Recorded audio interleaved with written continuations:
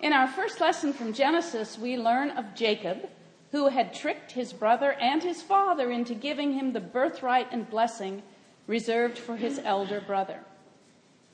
In this passage, we hear of Jacob being tricked by his father-in-law, or father of his beloved, Laban, into working a full 14 years to finally have the marriage he wanted.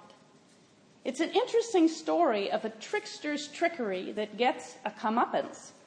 And it is also interesting because the marriage of two siblings to the same man was forbidden as incest by the laws of Leviticus.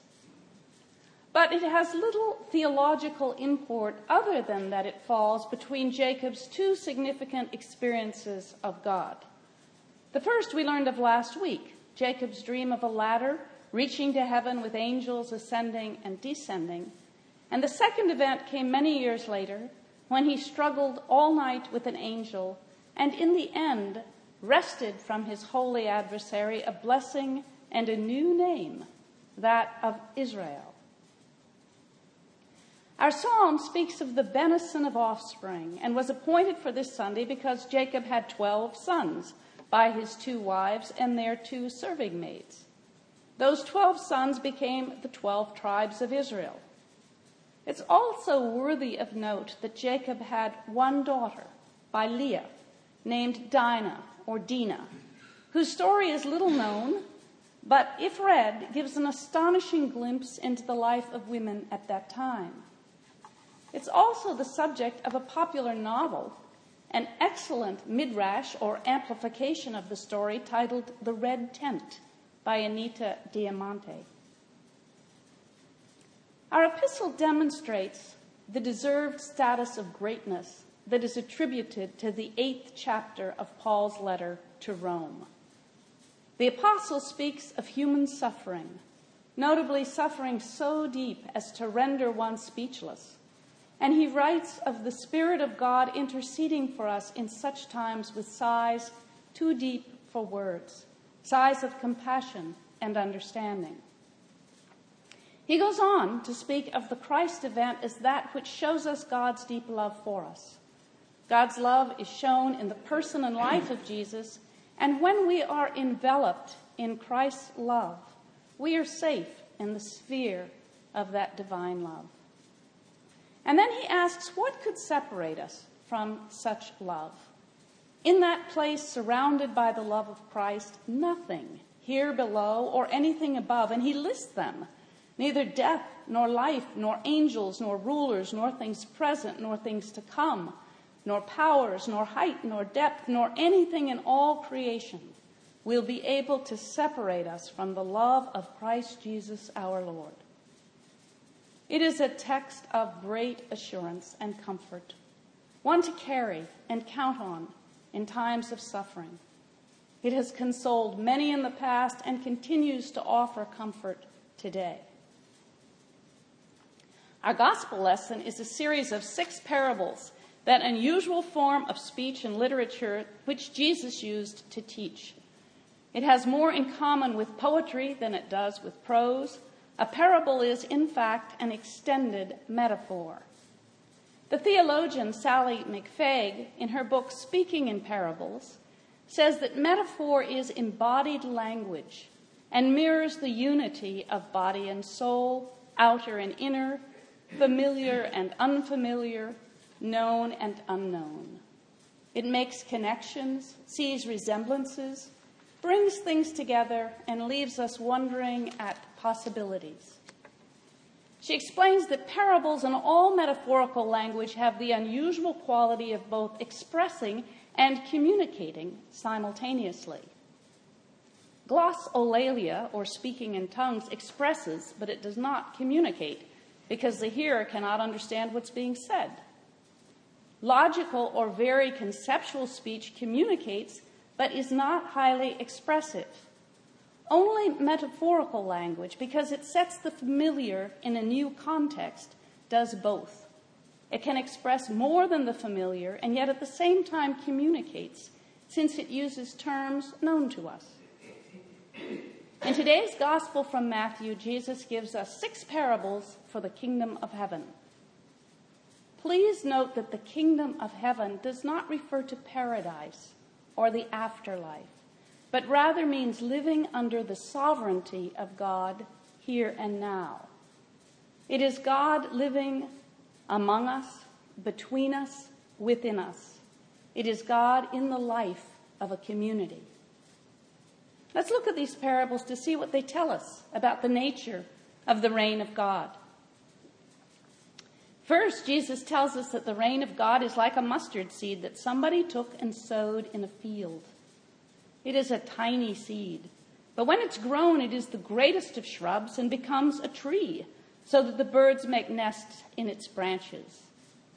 In the Middle East, there are mustard plants that grow much larger than those in this area.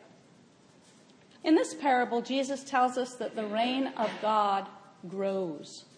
It grows from very tiny things, like a smile, a caring word, a cup of water on a hot day. The image of many birds nesting in a single tree is an ancient image of peace and harmony. So a speck of seed can have far-reaching results. The reign of God can grow. Second, the reign of God is like yeast that is mixed in flour until all is leavened. Leaven, like anything that ferments, also grows. Often yeast was used as a metaphor for the spread of evil, but Jesus uses it for the spread of the goodness of God's reign. Like leaven, good can also work in secret, but eventually the work becomes apparent and changes everything. So the reign of God not only grows, but can transform and work in secret. Third, the reign of God is like a treasure hidden in a field that someone found and then sold everything to buy that field. Here we are told that the reign of God is immensely valuable, so much so that one would give all they had to possess it. It is all that the heart desires, but it is often hidden in an unsuspected place. When it is found, it causes great joy, and the finder makes it their sole object to obtain it or to keep it. Try to imagine selling all you have to obtain just one thing. Jesus makes it clear that the reign of God is the most important thing one could possess. Fourth, Jesus tells us that the reign of God is like a merchant who searches for fine pearls and finding one of great value sells everything to buy that pearl. In this parable, while we might initially think the reign of God is like the pearl, actually, the reign of God is like the merchant who sells all for the one pearl. So here we learn that the reign of God is searching for treasure and is willing to sell all to obtain one jewel of great value. The reign of God is looking for a treasure. The fifth parable is that of a dragnet. Jesus says the reign of God is like a net thrown into the sea and gathering up fish of every kind. When full, it is dragged ashore and the fish are sorted, the good fish put into baskets and the bad thrown out. So in this parable, we learn that the reign of God will catch us all, bring us in for judgment, and we will be sorted. The reign of God will ultimately be our judge. Finally, in the sixth parable, the disciples are told that every scribe who has been trained in the reign of God is like the master of a household who brings out of his treasure what is new and what is old. Since the evangelist Matthew was a scribe, we might see this parable for those of us who convey and interpret the reign of God. We are to bring to the task that which is new and that which is old. As I reflected on that, I thought of my 33 years as a priest and the congregations I've served, as well as this particular congregation and the life here.